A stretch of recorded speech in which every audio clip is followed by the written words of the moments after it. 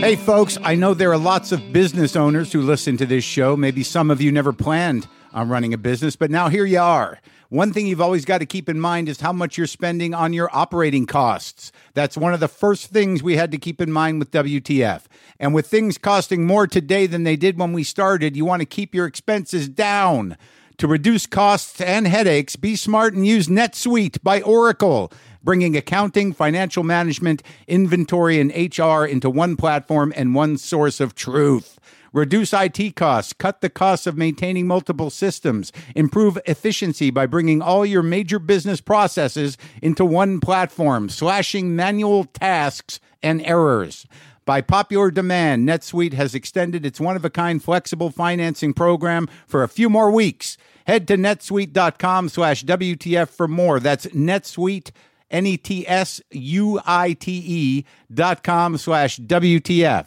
Lock the gate!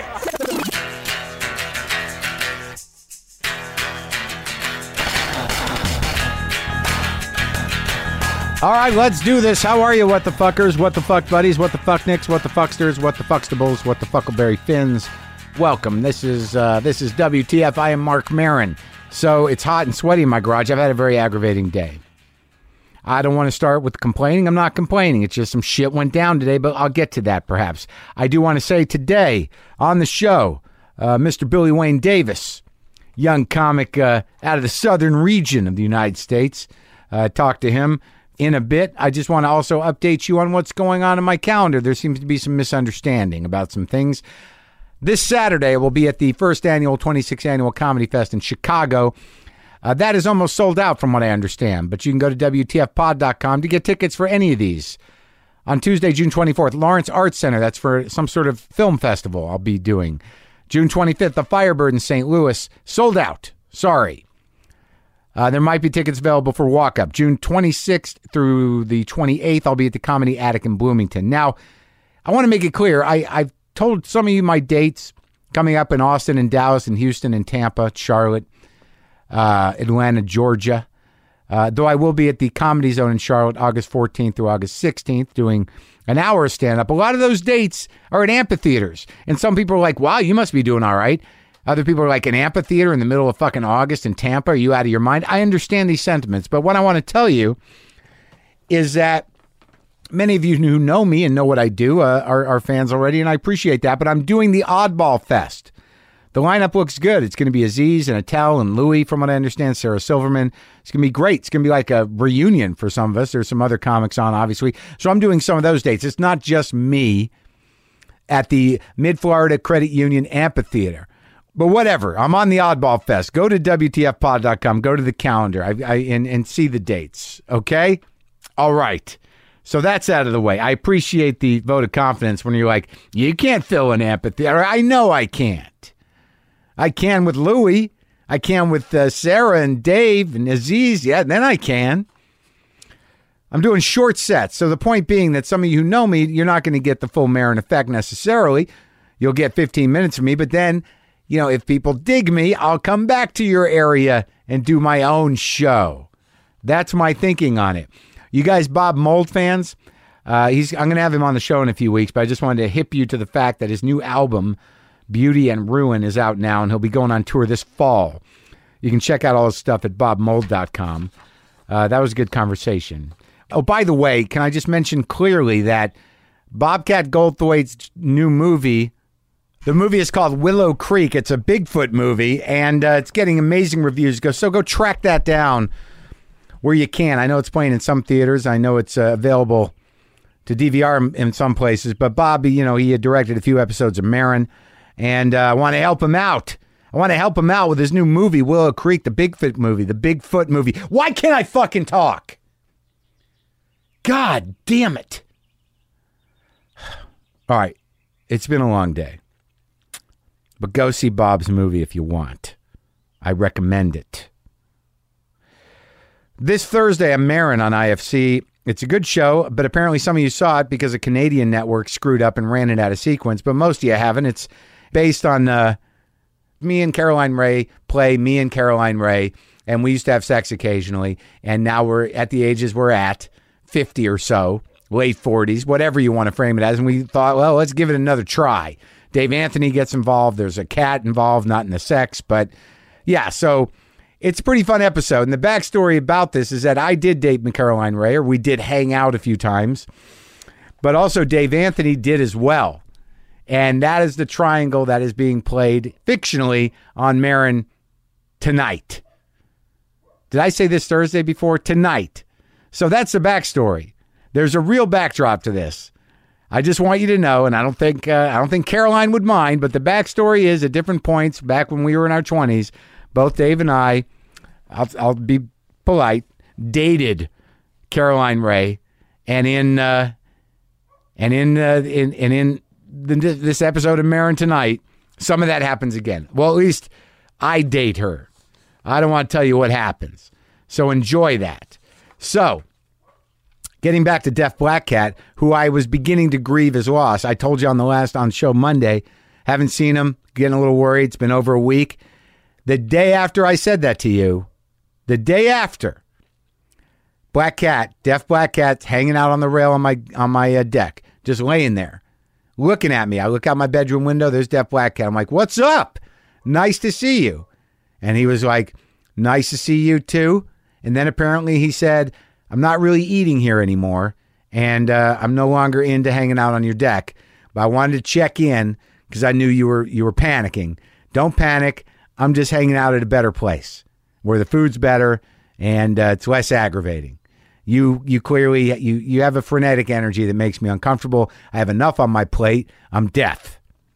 So I'm like, okay, well, thanks for checking in. I appreciate it, DBC. So he's all right. Am I all right? I don't know.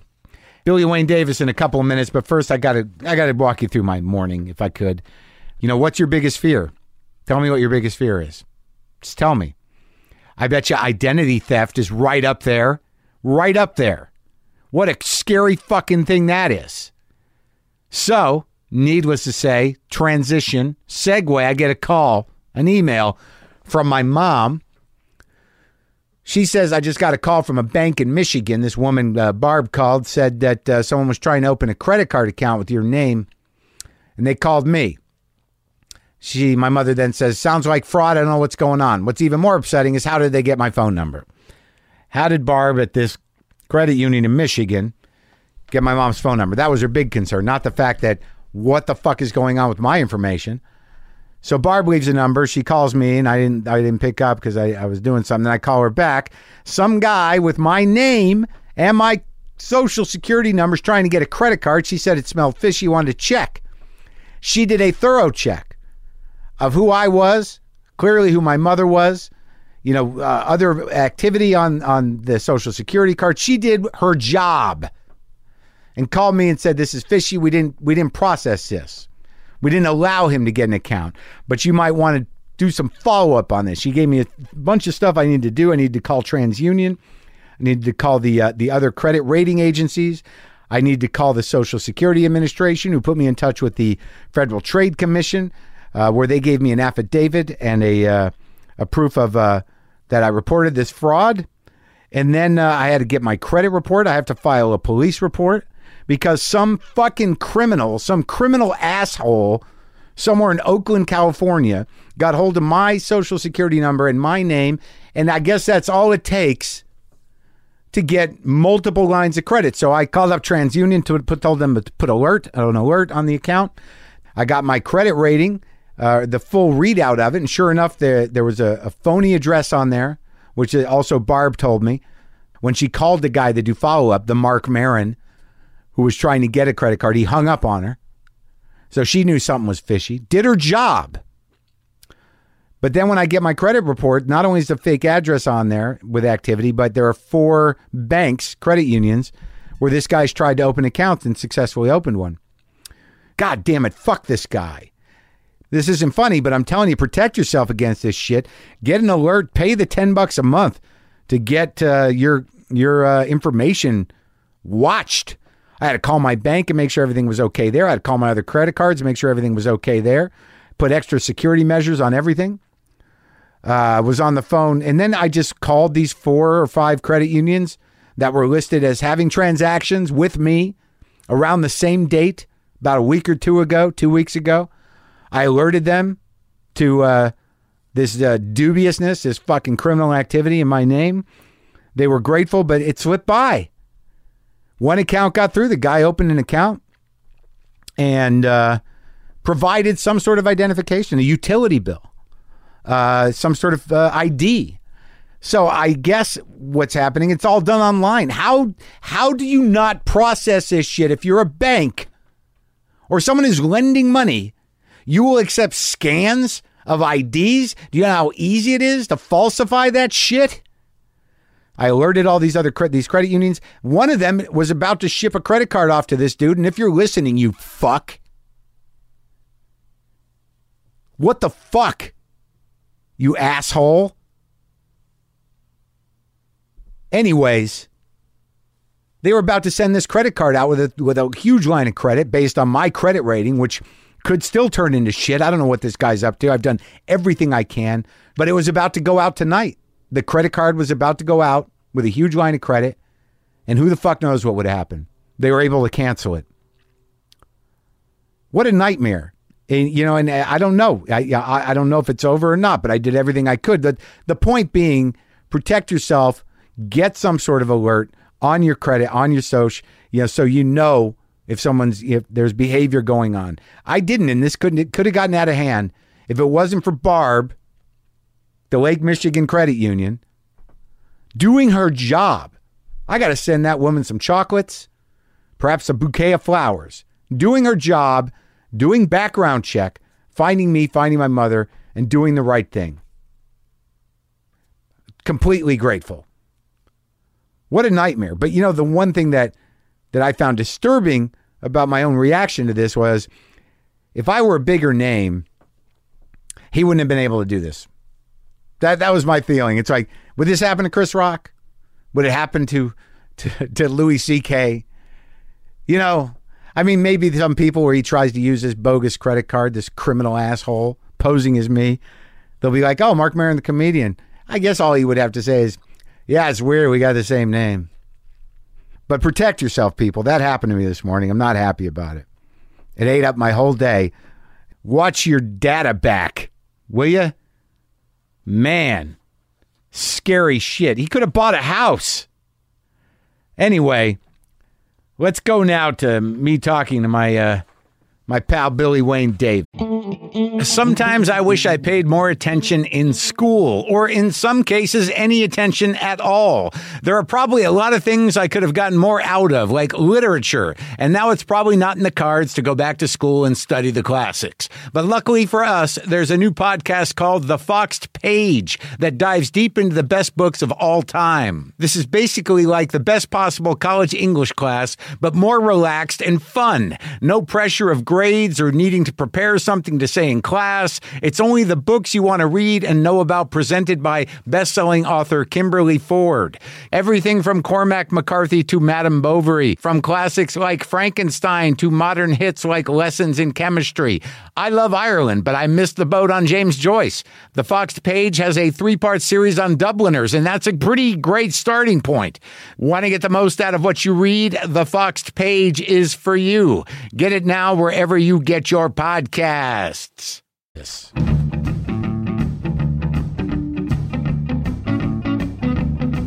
I think I had to, throughout my life, it was the only way I kept myself intact was to be defensive. But, well, I walk away. I've learned, like, if I get into that moment where I raise my voice, I walk away because I can feel myself getting hot. And then once I get to a certain level of being hot, I can't. It's like that thing on stage when someone says something and you just turn. Yeah. Oh, yeah. I'm cold. I just go cold, and I'm just saying. Cold and hot. Yes. You go cold, and then all of a sudden you are possessed. Yes. By this other thing. Who the fuck are you? Yes, and I'm just taking everything ever out on that person. And right. I know that person, so I know their buttons, their insecurities, and I'll say that. And so now I just walk away because I'm like, I don't mean to do that. But let's talk about the stage thing, because like they're I mean, I haven't done that in a while, but it's always right there. Yeah. Like as soon as I'm in my shit, I'm open, I'm doing my work, and then one little thing, and I'm like, what the fuck? Yes. And then you sometimes I have lost it full on an audience before. Yeah. Well, my girlfriend pointed out a month ago, she said once you've stopped drinking, she was like, when you were drinking and you just had even a couple on stage and then that happened, you were just full bore at that person.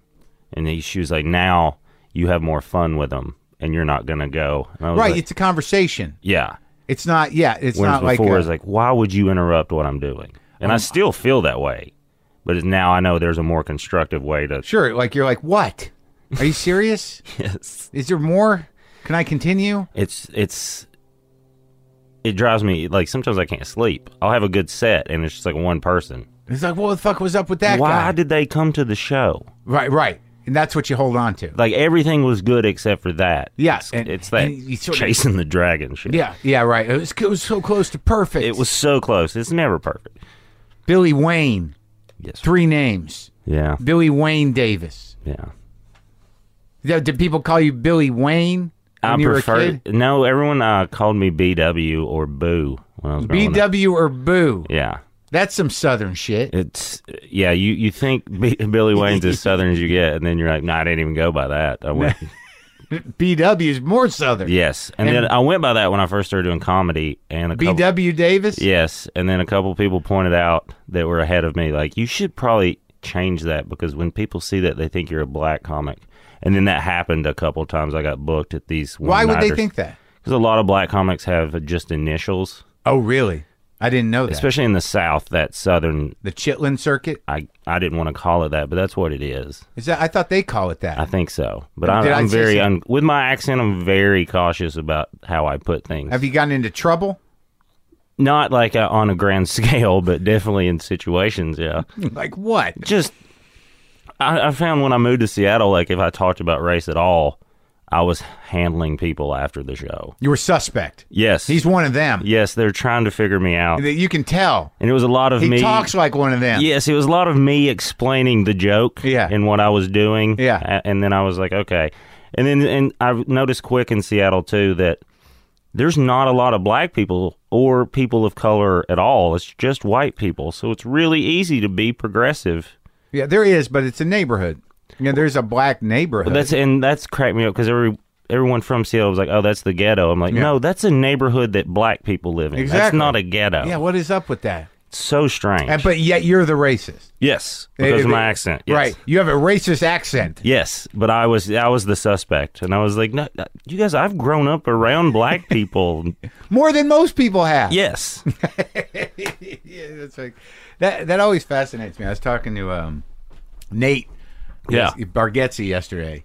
And it's just that there is a language and a sort of understanding in the South that is much deeper and much different. And I'm not saying the racist thing, but they have lived together. Yes. You have lived together for years. It's not the language, it's more of the tone in the South. Right, but despite that, and whatever evolving the South has done in certain pockets, which I think it has, it's more integrated in some weird way than most cities. Yes. Like the place where the racism was invented in this country is always more integrated than any city. Like cities are structurally segregated. Yes. It's like Nate's joke about melting pot in New York City. He's like, it's not really, it's a bunch of pots that want to live next to pots like themselves. Yeah. Like they're not melting.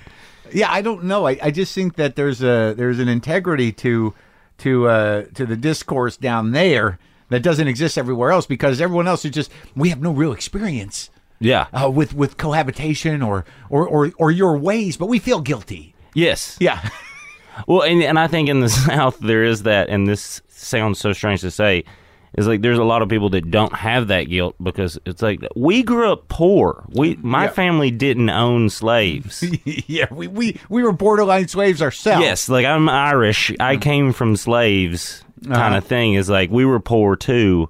So that really is what it is. It's a class issue. Yeah. And you get angry poor people fighting each other, then rich people are like, oh, look at that. Yes. Look, there's the problem. It's a racial problem. No, it's a poverty problem that you don't want to address. Yeah. And everybody, you just let them fight it out. That's Memphis.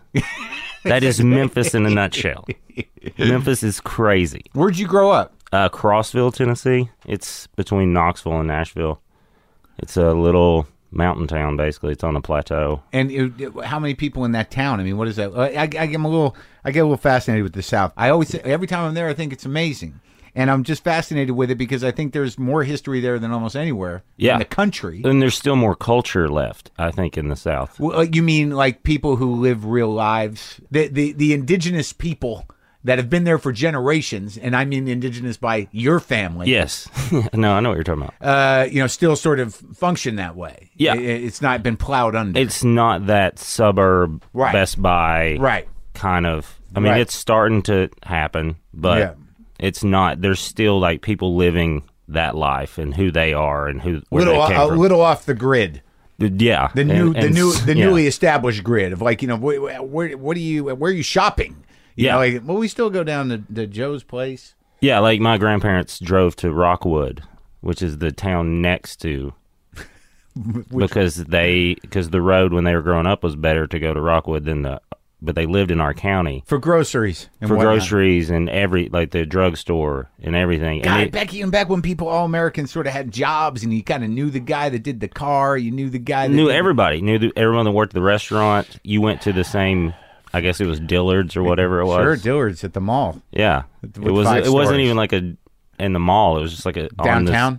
Just a 3-story building. That and in the 10-store downtown area. Yes, and there's a Burger Barn that I still remember. Burger Barn. Yes, Rockwood is actually where Megan Fox was born. She grew up there till 5th grade, and I was like, yeah, and she got out of there. That's why she's famous, because someone that hot still living there would be pregnant 9 times already, because the big redneck dude found her when she was 15 and emotionally pummeled her, if not physically, into submission. It's a give and take with both. So, what was the town? What was the racket? What was your family doing? Both my parents are teachers. Oh, really? And my mom's an English teacher. My dad's a history and PE teacher. But he's mostly a football coach, is what he does. I use teacher with air quotes. He's the teacher. So that's what they needed him for. I'm sure, they needed another teacher, but they needed a coach, I mean. Yes. Yeah, so that's what he's done. And, like, my mom wants to retire, and my dad's like, I'm going to coach football till they find me dead on the football field. He loves it? He loves football, yeah. Like, he worked his way up. He was high school football? Yeah, loves it. Had opportunities to go coach college and stuff. Really? Never cared about it. He likes coaching high school kids. Because he likes the fact that they're teachable and that, they're raw talent, and that it's not. I wouldn't say anyone from my hometown has raw talent. Or teachable? That's true. There may be a couple of them. He can structure them to work longer. But I mean, it must be somewhat exciting to not have the pressure. I guess there probably is pressure in regional high school football. In Tennessee, yeah, it's a big deal.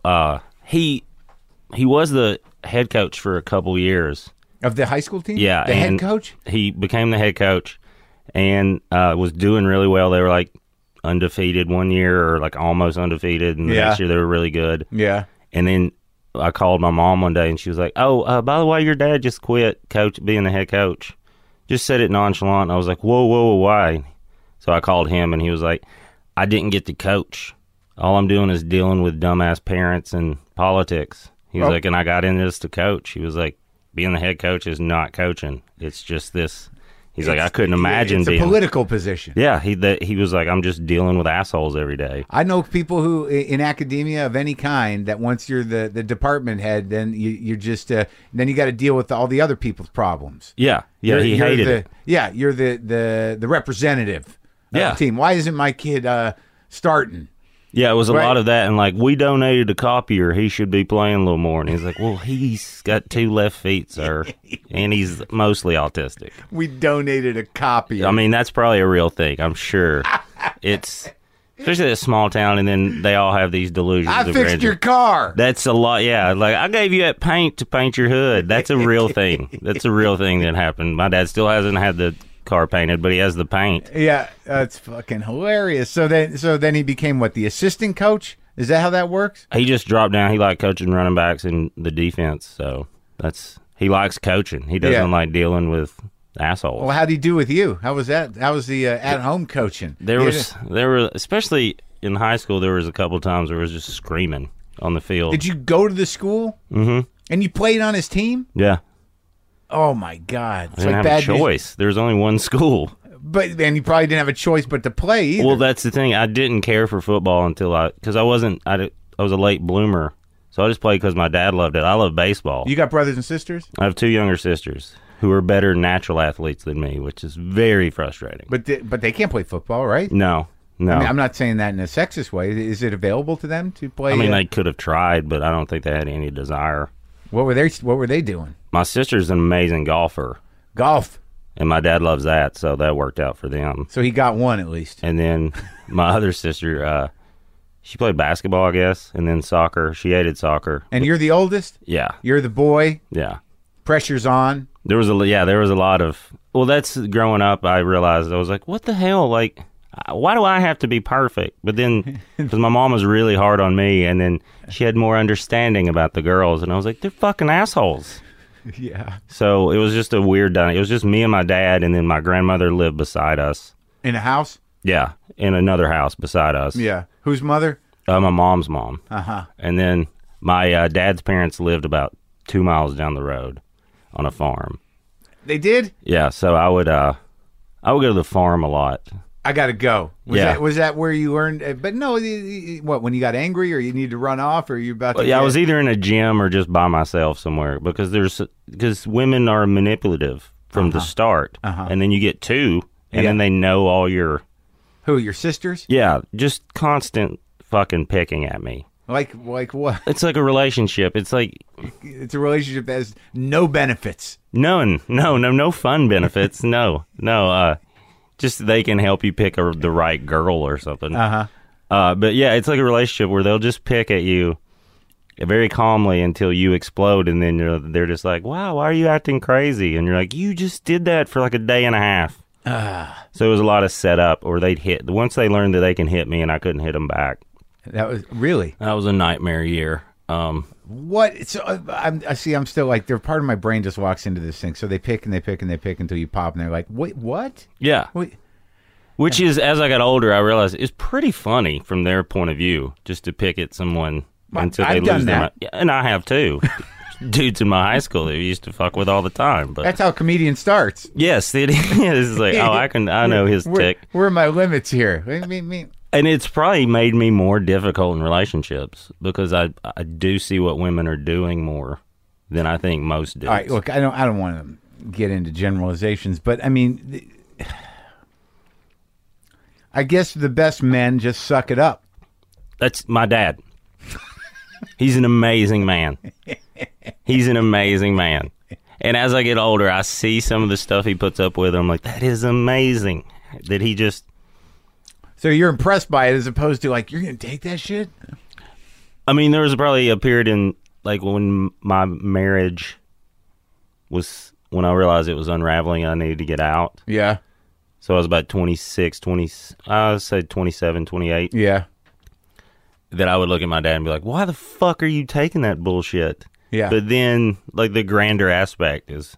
Well, he's still married. Yes, they're still married. Yeah. They're very happy. Mm-hmm. You know, my mom's a little... she's a strong woman, let's put it that way. A very opinionated, strong woman. It's scary as fuck. What does that mean? Well, my grandpa, her dad died when she was 14. Yeah. She had 2 younger siblings, so she helped raise them. Right. And then had me when I was 21 because all she wanted was a family. When she was 21. Yeah. Yeah. Planned and everything, which is... And they were married? Yeah. They'd been married like less than a year or something like that. Uh-huh. I think they were married before she got pregnant. Uh-huh. I think. I don't know. I've never done the math. Is that common in the South? I think so. I think it didn't... I'm sorry. See, that was when I got married. One of those generalizations. It's very common. Yeah. especially a small town. Well, It's no, like- but I mean like that. No, is it common that people are actually married when they get pregnant? I don't think now. No, Yeah. I think then. Yeah. Oh, you did it. You know, there was a rule book. Well, they grew up down the street from each other, kind of thing. My That's- mom's a year older. That's sort of sweet, right? It's amazingly sweet and has ruined me, I think, in society today, like, because I know it works. I've seen it work, and most people don't think it works. Yeah. So I have this almost expectation of like, no, this can work. I think I stayed in my first marriage a lot longer than I should have. Yeah. Because I wanted it to work. And so your mom's tough, Yeah. and she doesn't take any shit. Well, she's a teetotaler too, She's sober. completely. I mean, I think her. Dry or sober? I think no. Well, her and my dad have like drinks from time to time when they want to go have fun. But nothing. I mean, it's only with my dad. I've only seen my mom. She's only drank with me like twice. She's fun as hell when she drinks. Yeah. I could see why she shouldn't drink. She definitely got the gene. Would she get angry? She get a Well, it's like, Honoring- you are holding back. Holy shit. yeah. Kind of thing. You're Yeah. like, that's funny. I'm glad it's not at me. Yeah. But So how did you end up so fucked up? I don't know. Like, I have like great parents, a great support system. I wanted to play baseball. That was my whole. That's what did it. That was my. You got bullied into football by your dad. Well, no, and I played college baseball. You so, did? Yeah, and my dad knew that football was like something I just did. Mm-hmm. And then I got good at it, so it was fun. Billy Wayne Davis. That's a baseball player's name. Yeah.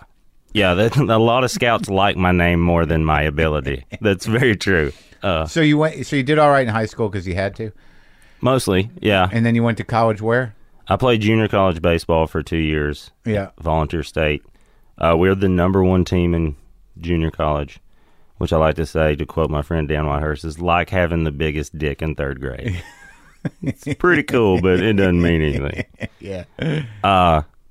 And then, like, I played with guys that went and played professionally, and we were really good, and that's when I learned, I can't. Can't make it. I don't have You don't have the skill. I had enough talent, Yeah. but I didn't have the drive those guys did. My Like, brother was up against that in tennis, where he just realized, like, you know, he has to work twice as hard yeah, as guys who naturally have it, and you have to make a decision. If you're not natural, are you going to make? You know, is it worth it to make the cut? What's it going to take? that's it. And these guys, like, I also realized that I'd always switch sports, Yeah. and these guys play baseball all year. What was your position? I was a catcher, which Really? is rough on your body, but I'd get bored playing any other position. Yeah, because you're just standing out there, It's mostly fucking standing there. right? And the catcher, you gotta be on top. I mean, of it. yeah, they're literally throwing the ball to you every time. I like that part of it. I like Yeah. the aggression part of it. But yeah, these guys, their desire was much more than mine. I was already in community. I had a radio show at the community college, which I was having way more fun than going to hitting a fucking ball. What kind of radio show? It was just a fucking morning. It was a morning show. Oh, really? 88.5. The college station. Yeah. You're doing a morning show. Yeah. Drive time. I guess. Yeah. It was a lot of, I would play stuff like from Goose Creek Symphony and the band, and because I knew the guy that ran the station wasn't listening. 'Cause Right. It was like 5 in the morning. Right. So I would just play music I liked. Yeah. And like Sun Volt and Wilco and Yeah. stuff like that. Yeah. So I started getting like regular listeners, but they would be truckers that had this route. Right. That only they That loved what I played because Yeah. it was like Bob Seger and stuff Right, like that. right. So they were like, this guy, and then I'd just say dumb shit. So that was my listenership, the baseball team and truckers that had a certain route. in town. Yeah. Not too far out. Yeah, of the signal they lane. weren't long haul Yeah, guys. yeah. They were they were they- driving the Mayfield dairy truck or something Yeah. like that. Yeah. because they were up Yeah, they were just and they just found you. And were you being funny? Did you have a guy with you or what? it was just me, and I got in trouble because I was supposed to read the news, and I would make fun of the news because I listened to Howard Stern. And I was like, that's what he does. Mm-hmm. And then I ended up getting a B in the class because I wouldn't stop making fun of the news. They wanted you just to be a newsreader? Yeah, when necessary? It was. I know what they were teaching me how to do all the certain parts. Be a broadcaster. Yeah. And I was like, I'm not gonna be a broadcaster. But I'm not losing this accent anytime. I just took that phonetics class. It's not going away. I got a D. So when did the comedy start? Well, I went to Western Kentucky for a couple years. College? Or no, just... Yeah. Western Kentucky University in Bowling Green. It was actually cheaper because I lived on a border state when I went to junior college. It was cheaper for me to go to in-state in Kentucky than it was 40 minutes from my house to go to the University of Tennessee. I have no sense of place in most parts of the country, but I mean, when you go to Kentucky from Tennessee, are you like, nah, fuck, I'm in Kentucky now? Yeah.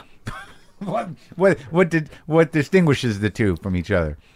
There's Kentucky has like an attitude. Oh, really? It's kind of like, well, I think there's more old money there. Uh-huh.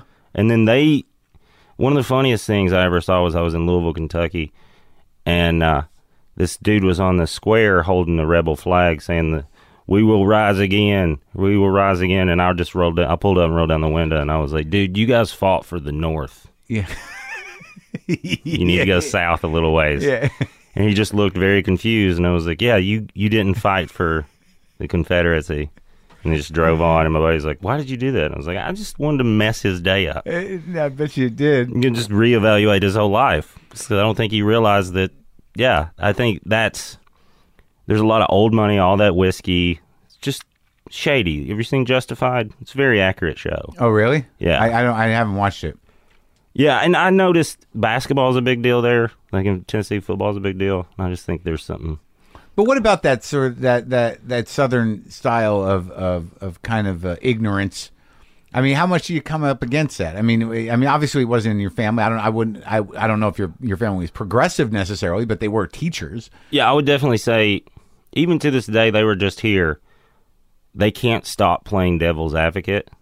Your folks? Yeah. So even stuff like my dad loves listening to right-wing radio. Yeah. And he doesn't believe any. He's like, I just like listening to the enemy, seeing what they're thinking. I was like, and I'll just sit there. I'm like, we've got to turn this off. Yeah. He enjoys the hate buzz. Yeah, and he's like, I just like knowing what they think. And I was like, yeah, but it's pretty simple. He's like, yeah, but you got to know how they're doing it and stuff. And I was like, when they come at you. Yeah, he's just a football. I mean, he was probably a general in his other life somewhere because that's how he thinks. He's a big Civil War buff. Is he a Civil War buff? Huge. It's annoying almost. And he plans on, he's like, when I retire, I'm going to go do the reenactments. That's what he's going to do for his retirement job? Not as a job. I think just go do it. Who's he want to play? I haven't asked which side he wants to be on. I don't want to know. As a Civil War buff, does that mean he dragged you to Vicksburg? And I've been to Vicksburg. I've been to Chickamauga. I've been all over. Yeah, that was definitely a detour on a lot of our vacations. We got to go see the battlefield. Yeah, which there's something strangely peaceful about all of them, too. Well, I mean, I think it's an interesting. The thing that always interested me was that there were these divisions in families and communities that they would fight for a few hours, and then when the general called time, they'd go over and eat with each other. Yeah, that to me is just insane. It was the bloodiest fucking war in the world. I mean, when you look at the numbers of people that died in that war, it's insane. It's scary. Yeah. Hundreds of thousands. I think. Well, and I think that's why the SEC is so good at football and such a big. Because that is still ingrained in that kind of... There's regional conflict. Almost manners involved in the conflict, too. Like when they poisoned somebody's trees, like an Alabama fan poisoned some famous trees in Auburn. Like even Alabama fans were upset, like, no, we don't do that. Oh, right. It's kind of like... They're not with us. Yeah, we'll punch them in a bar, but we're not going to... Kill trees. That's just, come on. Yeah, that's not fair play. Have some couth. Yeah. And then you're pissing while you're talking to me. Right, yeah, right. I wouldn't hurt somebody's tree. So you grew up sensing that there is still a competitive element between the Union and the Confederacy? Oh, yeah.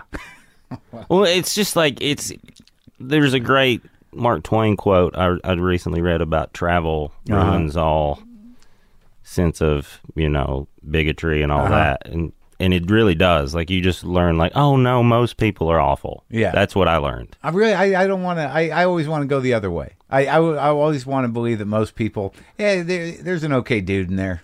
Oh, yeah, definitely. Okay. Yeah, that's why, like, I can sit in a bar in Tennessee and just hear the most awful stuff because I'm like, that dude would help anybody. Right. He's just You sort of have to make weird kind of exceptions. Sort of like, he's a little like that, but he's all right. Yeah. Well, we do that with comics all the time. I know. There's tons of comics that, like, if you met just in another walk of life, you'd be like, that is an awful, terrible person. But you're like, he's one of my best friends. He's fucking great. I know he's going to touch you in a weird way, but just got to ignore that. He doesn't. It's a spectrum thing. I guess you learn how to tolerate things, and as long as it's, not illegal. Yeah. Or someone's hurt. Up. Yeah, someone's hurt badly. Yeah. I guess that's true. I think that's true about comics, is that we're all kind of, broken toys of one kind or another, and you kind of like, he's a little off, but yeah. And I'm drawn to the people that are kind of the most broken. Right, and I don't know that we necessarily get too close. I think that there's this weird openness to all of it, where it's, there's still an understanding. And there's a lot of, like, we can be open. Yeah. But if I get open about you, you're like, hey, no, you can't. Yeah, that was like, between us. Yeah, that's why we're not having that conversation again. Yeah, like, no, I can say that I'm a shitty person. You can't say that. But, okay, so you're in Kentucky. I joined a fraternity, which I really bought into. They really sold me hard on the beer and pussy thing. Yeah. And I was like, this is exactly what I want. Because this is what I need. I can see the future in this. Yes. Like, for 2 years, I was just a fucking meathead playing sports in a small town. So I was like, this. Yeah. And then I got into it, and I was like, oh, this is awful. It didn't hurt that the guy that got me in the fraternity was an actor who, he's been on Mad Men and all this stuff. Like, oh, yeah, he's out here? Yeah, his name's Matt Long. He's a really good actor. And I liked him, so he kind of got me, and then he just disappeared after that. What do you mean? He got a play, and then he was gone that next semester. So he was like, and I was just with these dudes from Kentucky that had money. Drinking. And then they just had a different outlook than I did, so. It's interesting, though, when you are from a certain class of people, and then you realize, like, oh, these people don't give a fuck. Nothing's ever going to go wrong. I was in a weird denial that people were different, that class was that different, that it didn't exist. Yeah. I don't think I wanted it to. Yeah. You want to be like, we're all the same. Yeah. Until really, when it came down to it, no, you're not really. No, we're not. Yeah. I'm going to be okay forever. I don't know what's going to happen to you. Yeah. It was. Yeah. There's a very yes. Yeah. Yeah, that opened my eyes to some stuff, and then these guys were already set, too. They already knew what their life was and all this stuff, and I was still trying to figure stuff out and just drinking. Were you the crazier of the bunch? Oh, definitely. Because usually the guy that's sort of the guy from the outside, it's like they all like to watch him. Yes, they're very much give Billy booze. Yeah, right. And he'll make the party happen. Until I would go too far or call him out on some bullshit. And then I was, Fist fights? Were there fist fights? Most of the guys were pussies, though. Are you a fighter, though? Not really. Have you? Have I? Yeah. I mean, I was an athlete, too, so, like, I was always kind of good at it because I was an athlete. But I never understood. Like, in high school, dudes wanted to fight me because I would date their ex-girlfriend or something. I'd be like, why don't we just go play basketball? It's the same. We'll just prove who's more athletic. Say stuff like that to them, and then you could just see it on their face. Well, what? But we're supposed to. Yeah, let's just hit each other. And I'm like, yeah. Why? I don't. That proves nothing. It just proves that I'm better at hitting. But then my parents always told me you never start a fight, but you never walk away from one either. They taught you that. Yeah. So. Yeah, that's why I was in a couple fights. And a couple of times I was in fights, I just got punched because I deserved it. Oh, yeah? Just, yeah. I got a lot of fuck you in me, and then you add booze in that. I'm just going to say stuff that I've already perceived that you've done. Yeah. And sometimes they hadn't done that. Like what? Just walking up to a drunk guy. Yeah. bigger guy Yeah. talking to some girl, Yeah. showing off for my friends, and Yeah. I'll say something to his girl. Yeah. Time in Bowling Green, the dude just turned around and popped me. He didn't lay me out, but I just I got the point real quick. Was like, Yeah. and I smiled at him. I was like, I'm sorry. He's like, all right, we're cool. That's a cool thing about the South and fighting, though, is like after it's over, like we're buddies again. We're probably closer friends now. So there's a moment where you're like, yeah, I had that coming. Yeah, like Okay. when it was like that slow motion. I'm like, oh, he's gonna, yep. Take it. There's you can't duck at that Yeah, point. 'Cause yeah. I just probably said something very dirty to the girl he was talking Just to. because you want to start shit. Yeah. All right, so you're in this fraternity house and you're drinking, and you're the mascot. You're the drunk mascot. There was another guy, we were competing. Oh yeah. Yeah, there was he was very funny too. Uh-huh. You put us together, it was a good time. But When did you decide to do comedy? What inspired that business? I was taking all these communications classes. I was watching a ton of. I've always been a fan of stand-up. My parents were always a fan of sitcoms and reading. Yeah. My mom always preached timing. She liked people with good timing. Yeah. So I had that background in it. My dad always bragged about watching the first SNL. He had Richard Pryor albums and stuff. Oh yeah, that's good. Cheech and Chong. Yeah. Oh yeah. Cheech and Chong. And then all my speeches were funny. Yeah. And I liked being funny. And then this one You girl took a speech writing class or a debate thing or what? speech writing, speech analysis, all the advanced public speaking. I did all that. Oh, okay. I could have a major in communications right now, but I did a split business major because that's what But you focused on speech, and then what? You'd have to write speeches and read them for the class. Yeah, we or- studied Clinton. Oh, really? We studied him redefining the word is, Uh-huh. and then just a lot of his techniques. He's fascinating. Like, what are some techniques of speech writing? Well, not really speech writing because the best technique is to write for their strengths. Okay. When with Clinton, Yeah. he's just so charismatic Yeah. that a lot of it was like a shell. I imagine it looked like a Reno 911 script where Yeah. it's like, okay, this is the main point, Oh, right. Like improvising. Billy. But what was the idea when you took those classes? I know a lot of people just do communications because they don't know what else they're going to fucking do. That was basically, I knew I was good at speaking in front of people from high school and stuff. Why? Why'd you speak in front of people in high I school? was in student council, and then, You did that shit? yeah. Well, your dad tell you to do that? No, we got an extra credit, and then we got these T-shirts that said student council and had staff on the back, and that was like a free pass to do whatever the fuck you wanted. Like, teachers did not. Oh, really? So yeah, like You're like future leaders of America, these guys. and it was like a cool thing in our school. It wasn't like the nerdy. It was like Right. the cool seniors and juniors when I So was you were a freshman. jock and a student council guy.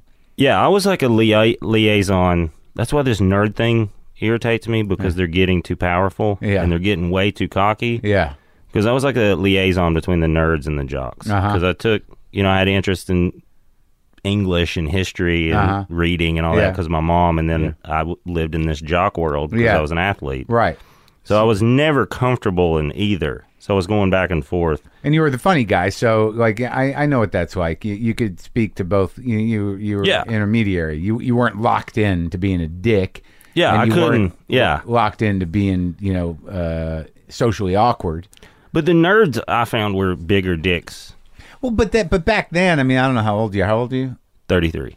Well, I mean, there was a time where nerds in high school when I was younger, they could only hang around themselves, and they were socially awkward, and they a lot of them liked to play chess and D&D, and they were really good at math, and they just didn't. They were like from a different culture. Yeah. Like, I didn't have anything against them, but they always impressed me in a certain way, but they were not socially easy. No, they weren't. No, you're right. Yes. And I think they brought a lot on them that they couldn't. Like, I have a cousin, he's 12, he has Asperger's. And I think he's hilarious, but he has that weird where he's a dick. Yeah. But doesn't realize he's a dick. Right. And I see that in like friends I had in high school that were like, oh, they didn't realize they were being a dick, and then they get this anger that everyone was a dick back to them. Right. Like, but you're being an asshole first. Yeah, they don't necessarily know because their brains are preoccupied. Well, yeah. Why would I have social grace when I put this in and this in and get this? Right. I'm working on a problem. Yeah. It's like, that's what I want to tell all the nerds now. Like, you guys need to ease up. Well, they're the dominant cultural defining thing now. Yeah. And now there's a lot of people that aspire to that somehow. But I mean, and there's a lot of people that just dress the part. Yeah. But I mean, I've had conversations with people about what true nerdism is, and it's really an almost it's an obsessive interest in something, and it defines who you are. Well, I think that's why I've related to nerds too. But you got the other thing. You've got the weird kind of, the thing that makes comics different is that before everything else, there is charm. Yeah. And I think I could probably resolve this just by being me. Yes. Yes. I got this. Yeah. I got this. Let me talk to him. Give me, if I'm not back in 2 minutes, you should come get me though. Yeah, it's just this other thing is that we don't want to do that other work. No. We're going to be okay at shit. Yeah. But we'll get by because, we'll do it good enough to get in, and then it's just sort of like we're hanging out. That's definitely why having a manager now helps me tremendously, because it is like, that was most of my career. Is like, I got it. Yeah. I'll just call them. It'll be fine. Oh, they were mad at me. Yeah. Right. Oh, yeah. They were? Why? Yeah. Oh, because I didn't do the thing I told them I would do. Right. No, you need to. Yeah. And also you should just do what you do and what the managers and the club owners do what they do. All right. So here you are. You're the liaison, and then but okay. So you're in Kentucky, and you got your chops doing the speech thing. So you're watching comedy. What? So a lot of me entertaining at parties, and this girl I was dating at the time said, "You need to go do an open mic," because I was depressed. She noticed that I was depressed. I didn't realize I was depressed. There were days that I just drink and then not get out of bed. Is that depression or alcoholism? It was depression, because I was never an everyday drinker. Right. I was ever never. I mean, I probably went on a couple binges where it'd be like 5 or 6 days of just like, let's do this. Yeah. But that was a lot of on the road too. Sure. So you're supposed to. I was still doing stuff. Like then I would just lay there for 2 days in between drinking. And she thought that somehow or another an open mic would resolve. She goes, you need to see if you can do this. You'd been talking about it. Yeah. So you were obsessed with it and you didn't have the balls. Yeah, or even the thought process to be like, oh, I could pursue it. I didn't know how. I thought I'll move to Chicago and do Second City. Yeah. And stand-up was I never thought about that. Yeah. And then I went and called Zanies and had a month, wrote. In Nashville. Yeah, wrote 5 minutes. And we broke up in that month. So there's a few more minutes. Yeah, well, yeah. Yeah, hasn't got that material now. Yeah, I probably hung on to that for 4 or 5 years, her breaking up with me in that time frame. Really? In terms of resenting her? Yeah. But then eventually realized, like, no, that was what we were supposed to do. You got to start thinking about life like that. Yeah. That's one of these weird keys to things. There's no time for regret or spite over something that didn't go right. Eventually, you got to be like, well, I did get this out of it. Yeah, and I've learned to ask certain questions about people. Yeah, but also like she told me she was bipolar 6 months in a relationship. Yeah. That's something you should lead with. Yeah. Yeah, well, I don't know if you should lead with it, but certainly within the first week or two. Yeah, like if after 2 weeks you're like, this may continue, by the way, I may have massive mood swings. Yeah. But also she got you to do comedy for the first time. And I remember doing it and doing well because the guy on before me was awful. Mm-hmm. And I was like, okay. And I remember throwing up before. Really? And I'd seen that growing up. People do that before sports and stuff. I always thought I was like, this is bullshit. They're so dramatic. Yeah. And I was so nervous I threw up. And then that made me more nervous that you could get that nervous. And I was getting that nervous. Wow. And so, but as soon as I stepped on stage, I was fine. Yeah. That went away. And I did well. And then a cat said, hey, there's this open mic on Tuesdays we do every week. You don't have to bring people like Zanies and all that stuff. So you made an impression on the micer community. Yeah, it was a guy named Landon Lyon. But that's the biggest deal. And like when a lot of young comics are like, why can't I? Because you've got to impress the other comics. Yeah. Right out of the gate. Yeah. You got to show them something different, or at least within a month or two, the other guys who have got their shit little tight community and they know the things, they've got to go like, yeah, we'll let him in. Yeah. That guy's all right. Yeah. Yeah. And I wouldn't have, if that dude wouldn't have told me, I probably wouldn't have seeked out. I would have probably just kept that monthly Right. Zanies thing. But he was like, oh, there's this Tuesday This guy's thing. cool. See where the charm paid off? Yeah, it was. It really was. Yeah, you're right. And then I remember getting off stage and going like, oh, this is what I'm going to do. And then like maybe 3 months later, I was telling my parents, they actually asked me, they're like, so do you want to drop out? And I was like, how did you, like, you're miserable. Yeah. And all you talk about is this. Yeah. And I was like, I have a good GPA. I can go back. So I told him in 7 years, if I'm not where I'm supposed to be. 7? Wow. I was 21. All right. I knew enough about it at that point to be like, it's going to take this long to at least. So you were pretty obsessed with it. Yeah. And you told your parents you were doing it. And, Yeah. And they were probably concerned at first. I don't think they were. Oh, that's good. I had a decent little job Yeah. Doing what? at the UPS store. Uh-huh. It's very interesting because there's just people coming in and out. You get to see what they get. It Yeah. was fucking great. And It I was? could do it stoned. It was Yeah. great. Yeah. One day I showed up drunk. Yeah. They didn't care. What do you mean you could see what they get? You just see what people are buying and shipping. Oh, yeah? There's like private mailboxes there. Like, It was all- how do I ship this? well, yeah. Well, I learned how to pack stuff, and then just you could tell a lot about people's personalities. That's and a stuff. practical skill, knowing how to pack things. It is. It's people don't have it. No, I know. Yeah. And it's weird, like, when I'm like, no, you need to do this and this, and people are like, how the hell? I'm Yeah. like, it's just something I did. yeah, picked up along the way. Yeah, I can cook a steak, too. Yeah. Thanks, Outback. So you worked there too? Yeah, Oh, wow. that was a... No mom and pop organizations for you. No, not really. Just- I just went in Bowling Green. I just went and I was like, what restaurant makes the most money? The Steakhouse. yeah. And then I just went there. So you can cook a steak. Yeah, I can cook a steak pretty good. Yeah. I was a server, but I learned that's what I wanted to learn how to do. Cook So, a steak. Yeah, and that's what I learned how to do. So you can pack shit, you can cook a steak, and you know that if you're dating a bipolar person, they should tell you Yes. up front. You can throw a ball or two, a few different types. Yeah. I can hit them. Yeah. Yeah. You can write a speech. Yeah. Yeah. Somewhat. You know how much you can and can't drink, kind of. None. Yes. I can drink none. It took me about a decade to learn that I should drink none. How many arrests? 3 or 4? Uh-huh. 2 I would say were my fault. Oh, really? Yeah. One I don't want to. It's Still pending? no, it's not pending. Uh-huh. It's just it was terrible. Yeah? Yeah, it was the end. Oh, of yeah? the marriage. So Oh. yeah, I don't want to. Oh, really? We're not Yeah, talking? we're me and her at a really good place now. So me bringing up stuff like that, Not going to help anything. nothing. Yeah, it can only do damage at this point. Uh-huh. So Everything's cool.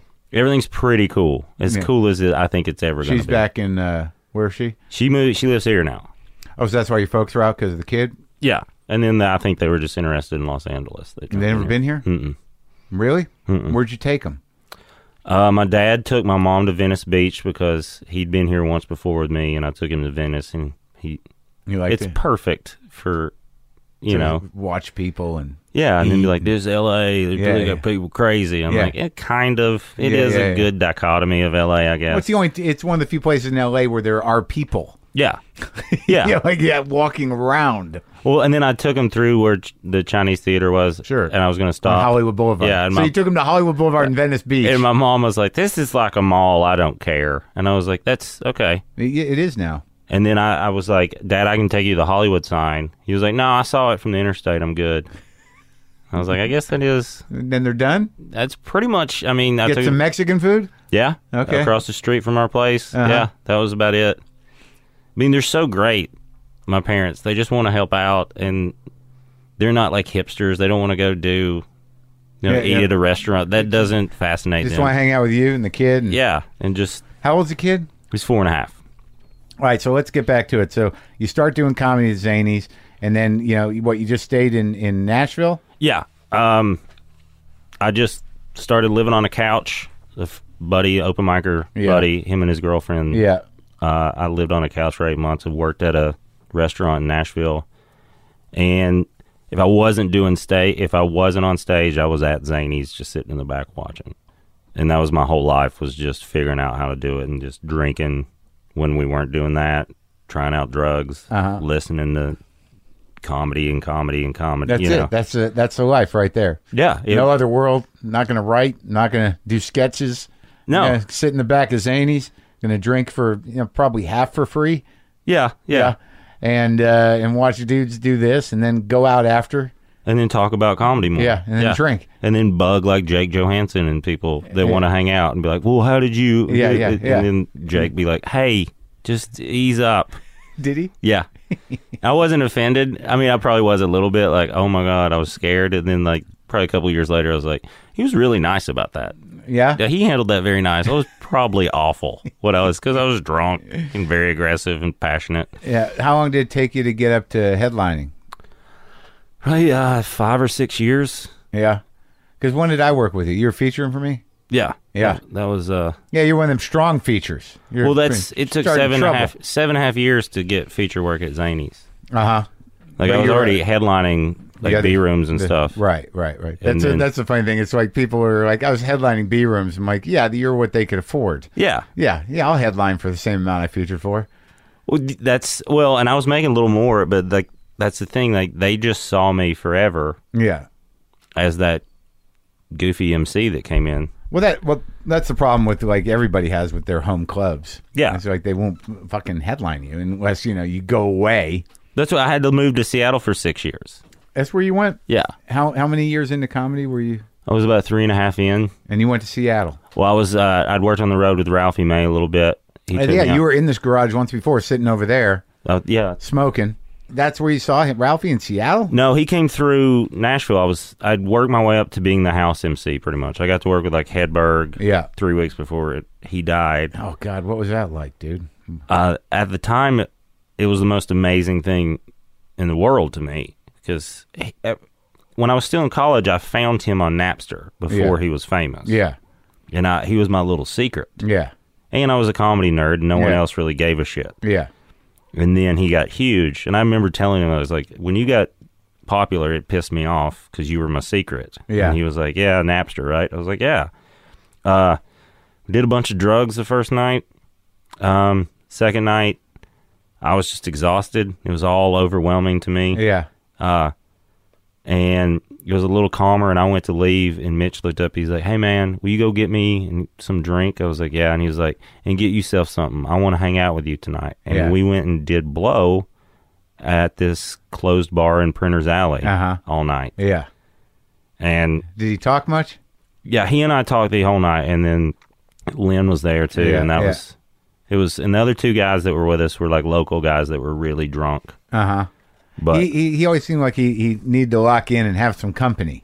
Yeah, that was very much. Yeah. And I was never a guy that did cocaine. Yeah. Like I've probably done a handful of times. Only one time without drinking. Yeah. Every time I did it was so we could drink more. More, exactly. Like, and people are like, I'm just going to do coke. I'm like, why would you do that? Yeah, like, that seems crazy. Yeah. Yeah, I was the same way. It's like going to a pot dealer and be like, I need some pot. And they're like, I got coke. I'm like, that is the exact opposite of what I want. Right. Well, yeah, no, it was always for me, it had to go together.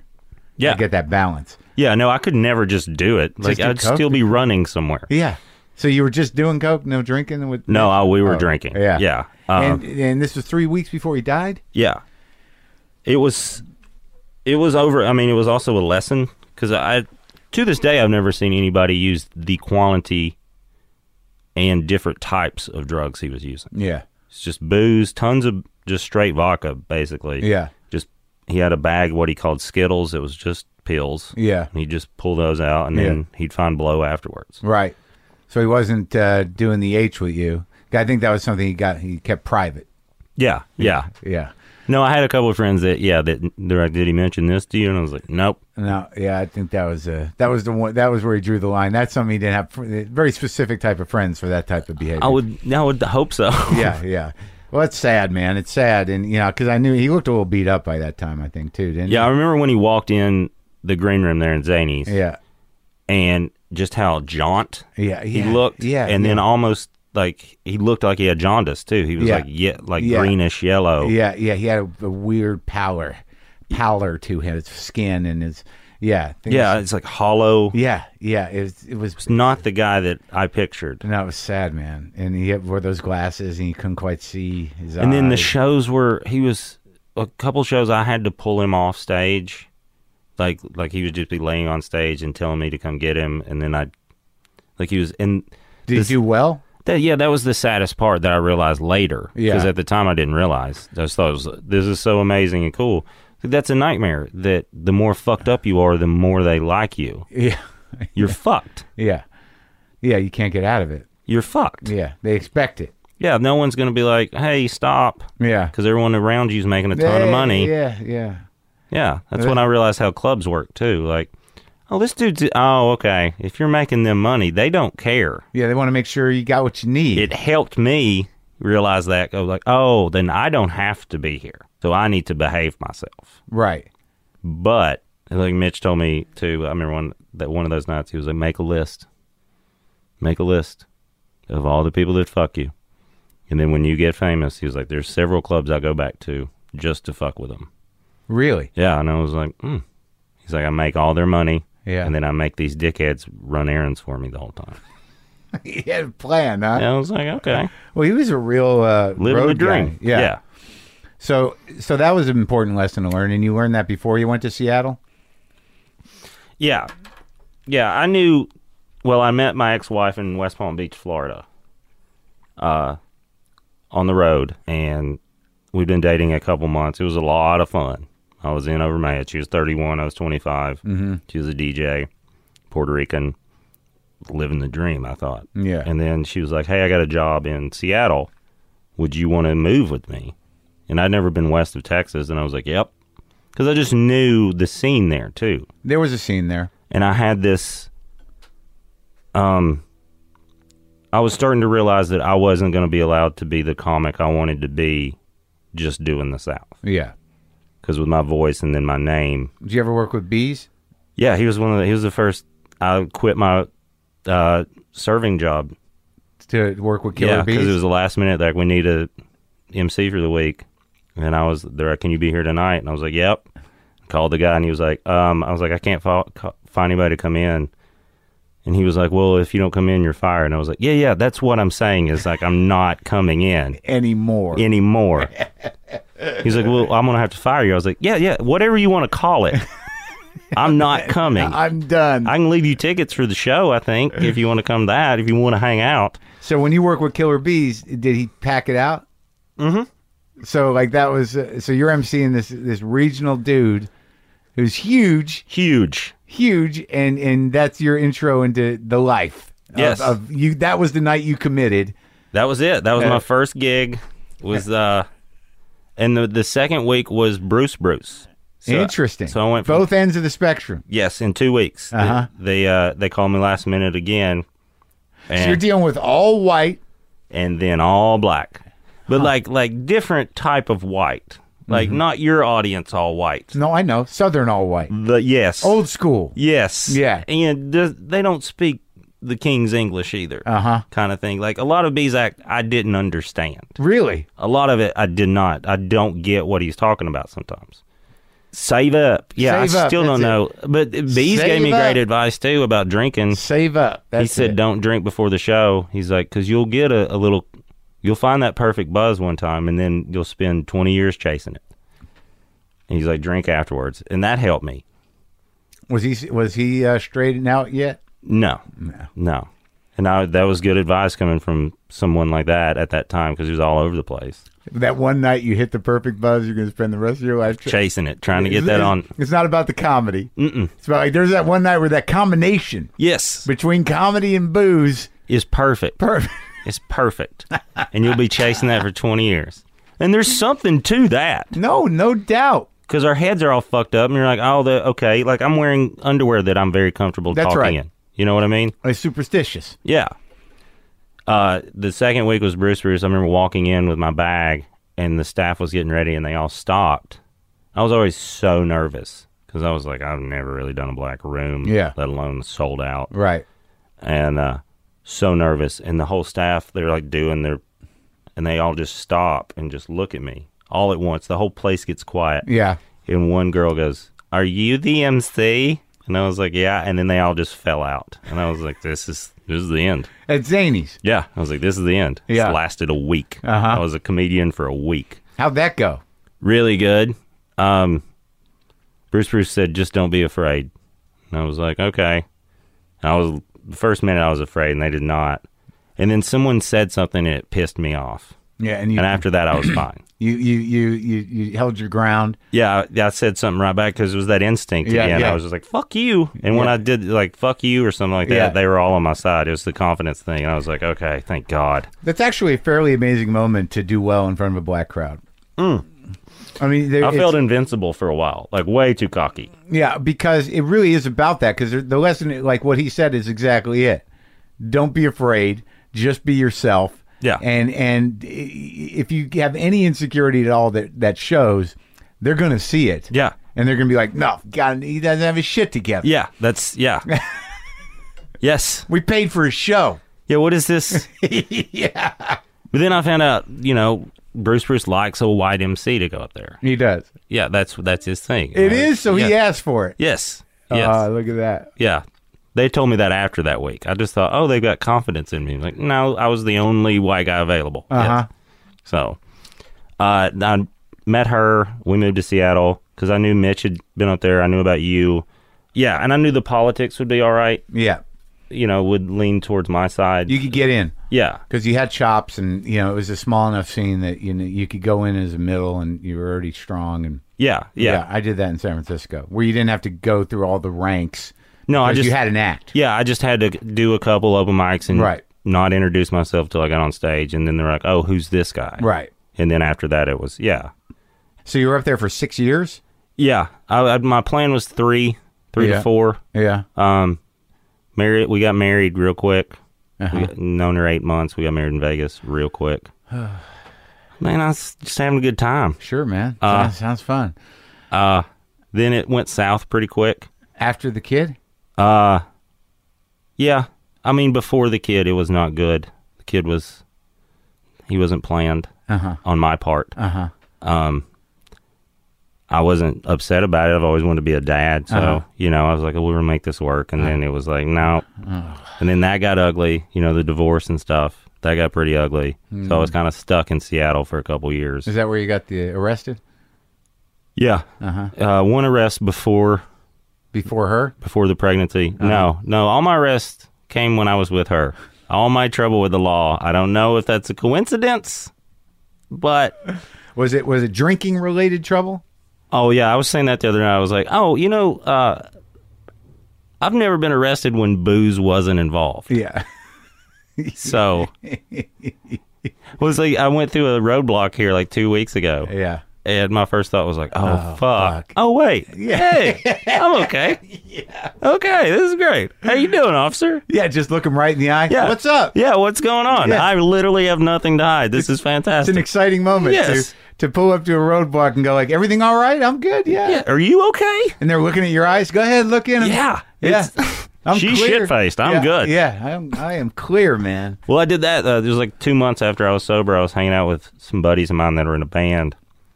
Stayed and watched them all night. They drank the whole show. And I was like 2 months after I was sober. So we get in the car and we're driving. We go through like a late night place to get something to eat. And we're in there. And that's when I realized my buddy, who in my head I was like, well, he's the least drunk. He should drive. Yeah. And then he's ordering food, and I realized how drunk he was. And I was like, wait a minute. I can drive. Hey, I'm sober. Let me drive. And he's like, yeah, what? I was like, it's all new to me. I'm sorry. I thought we were being very smart about this. But when I worked with you, were you sober, or had you just gotten sober? How long you got? When we worked together, I was sober. Yeah. Right. The first time we met, I was not. Here. Yeah. With Ralphie, no, I was not. Yeah. And then that time in San Francisco was definitely not so. That's the first time I did Molly. I think the only time I've done Molly. Yeah, you weren't just drunk. No, I was already drunk, and then this girl's like, "Do you want some of this?" And it was like white powder, and I was like, "I don't want to be up in San Francisco on coke." I was like, "I'll get arrested." Yeah. And she was like, "No, it's called Molly. You just put it on your tongue." And I was like, "All right, fuck it." Yeah. And it's just MDMA, I guess. I'd never done like that. Like ecstasy? Yeah. Kinda, yeah. And I guess about the time I started talking to you, like... It's starting to kicked in. I was like, this is fun. And then you kept asking me leading questions. I was like, I need to stop talking but I feel so good about everything. Like, how could any of this bite me in the ass? Yeah. No, you didn't let on. You were like, I just want you to know this and about what that thing. And I'm like, all right, what do you mean? You're like, I don't know. I can't. I'm Yeah. not gonna do it. I like you. Yeah. Know that. Oh well. So all right. So after now, I imagine that the sobriety was primarily to at least support a reasonable relationship with your ex and the kid and the new relationship, whatever that is. Are you married again or no? No. I did find a wonderful girl that I realized, like, because for 2 years after my divorce, I just kind of lived on the road. I didn't have a place. I slept on a bunch of couches in a hotel. And all rooms. your money was funneling back? Yeah, like no money. Yeah, it was all going. As soon as I got money, it was, and then sometimes not even the kid because I didn't have any. Yeah. It was like lawyers and fees and all that stuff. Stupid. It's just a nightmare. And I was quite a mess. It was fun. It was a lot of fun. But I remember I met her, and she had a boyfriend. And I just remember thinking, then I ran into her in New York. I went and saw her, and her boyfriend was there. So you left Seattle and went where? Just on the road. Then I met this girl, my girlfriend now, at a comedy festival. She had a boyfriend who was 6 years younger than her. And I remember thinking, like, I really like her. Yeah. And I remember sitting her down like this in, like, Cobble Hill in Brooklyn and being like, hey, when this is done, when this runs its course, give me a call. Right. Because I like you. Yeah. And she was like, what are you talking about when this is done? I was like, this will be done. Yeah. You're 6 years older, believe me. And then she was like, well, what about you? And I was like, yeah, my ex-wife is 6 years older than me. Yeah. You're planting the seeds. Yeah. You're like, she loved it. She's like, it's such a strong move. And I was like, it's really not, because if it doesn't work out, who gives a shit? It's just a line I said. If it does, I'm pretty awesome. Yeah. So we text every now and then just to say, hey. One day the text started getting like, heated. It was just like more. Yeah. Like there was more of a conversation, not just like, hey, where are you? Yeah. What's up? Yeah. And I was like, something's happening. And then she called my bluff. I was like, hey, why don't you come work with me in Nashville next week? I did a couple of headlining dates. She's a comic? Yeah. And she was like, okay. And I was like, oh, okay. Well, I got to make some phone calls. I just thought that would be a nice fucking thing to say. Yeah. And she came and we got along really well. And then it just kind of went from there. And then she's a drinker. Uh-huh. She's a lot better at it than I am. Uh-huh. And so there was like a couple months where I would just go a little crazy. And then there was just one night, the next day, she was like, hey, if you want to keep doing this, you can't do that anymore. What was that? Just be a mess. Yeah. I would just get sloppy. I wasn't violent or anything when I was drinking. I was never violent. I was just sloppy and embarrassing more than anything. Because it was a race. I learned to drink in the South. It's a fucking race. Yeah. It's like, oh, we're going to have 2 beers? Why would we do that? Why would we just have 2 beers? I still don't understand. Like, so I don't. She's a controlled drinker. Yes, she's very good at it and very good at being drunk. Yeah. To me, it was like, okay, we're this drunk. Let's get more drunk. Let's get lost. Yeah, let's go on an adventure. Why would we just sit here and talk to these same people? Yeah. That guy has a weird haircut. I need to go say things to him. Yeah. And I was like, okay. I was like, I'll just quit drinking. She was like, okay. And I just did. So when you work, I mean, how long did you open for Ralphie? On and off for about 5 or 6 years, probably. So he was a big. Oh yeah, he kept me afloat a lot and taught me how to do the road and. Like, what did you learn from Ralphie? Just how to work. I mean, he works. Yeah. You know, it's not necessarily what I want to end up doing the way he does it. Right. Because it's 50 weeks a year. Yeah. And he's on the road the whole time doing radio and, he hustles. It's interesting when you meet that guy. They're up in the morning on the phone. Yeah. Doing the phone for next week. Yeah. Doing the phoners. Yeah. Yeah. It's almost like, oh, okay. And then just to keep that and then to keep building it because, you start seeing guys that'll have it for a while and then they're gone. Yeah. And then just to keep, and then he works a room really well. Yeah. He's a monster.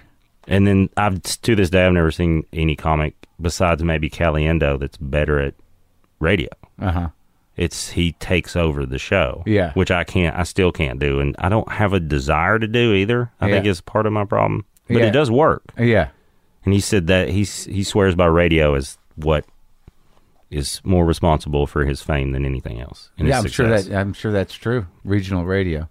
And then he's taught me how to structure like long form sets and things like that. Now he's a little more verbose than I am. Yeah. But as far as an arc and everything. Well, no, it's important to like, to see somebody who does it and nails it, and he's a pro about it, and really puts on a show. It's like, because they're you're like me, you kind of get in it. It's like, I can pretty much do what I want. Yeah. Yeah.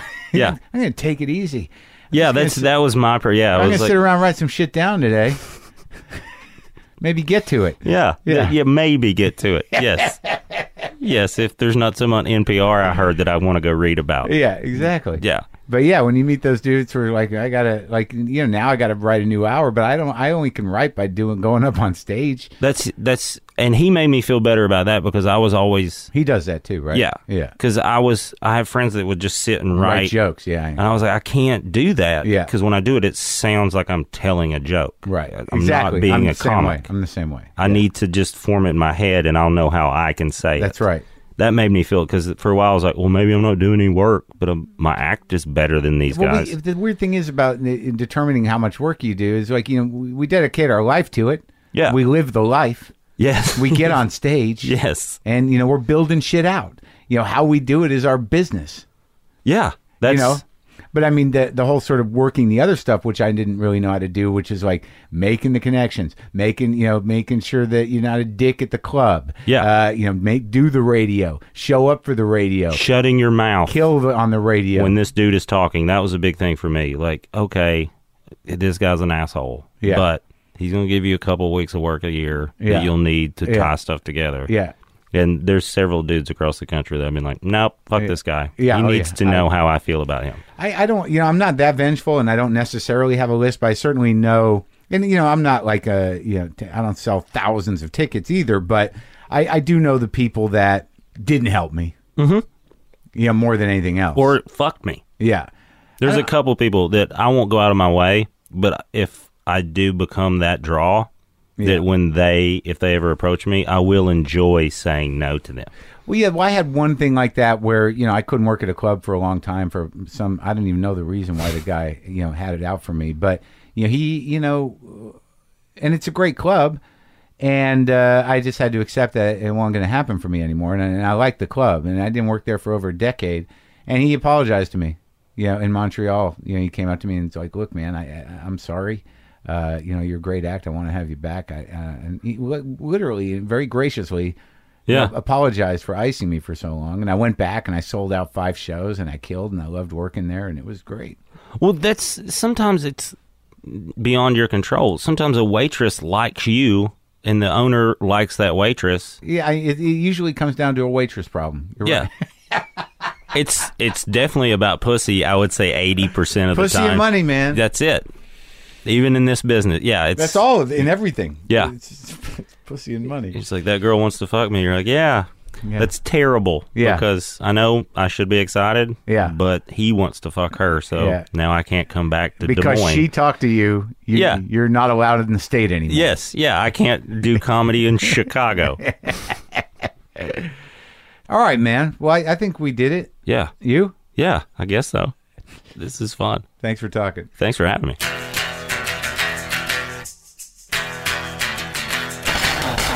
That's it. That's our show, folks. Thank you for listening. Go to WTFpod.com. Pick up the app if you're new to the show. You can always get the most recent 50, that's 6 months worth for free on iTunes or on my site, or you can get the app. Enjoy. Get some justcoffee.coop.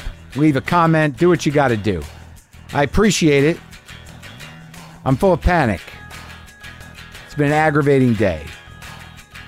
I don't like the idea that there's some guy out there as me, spending money that isn't his based on my credit. Fucking monster. What the fuck is wrong with people? Career criminals, man. They're always one step ahead. They're always figuring out the angles, but I guess this is a problem a lot of people have. But why me? Why? It wasn't about you. Don't make it about you. You were not targeted. I don't think. Huh. Maybe this guy's like, I deserve Mark Maron's credit. Him and I are a lot alike. He stole my essence. I don't know. Fuck. Boomer lives!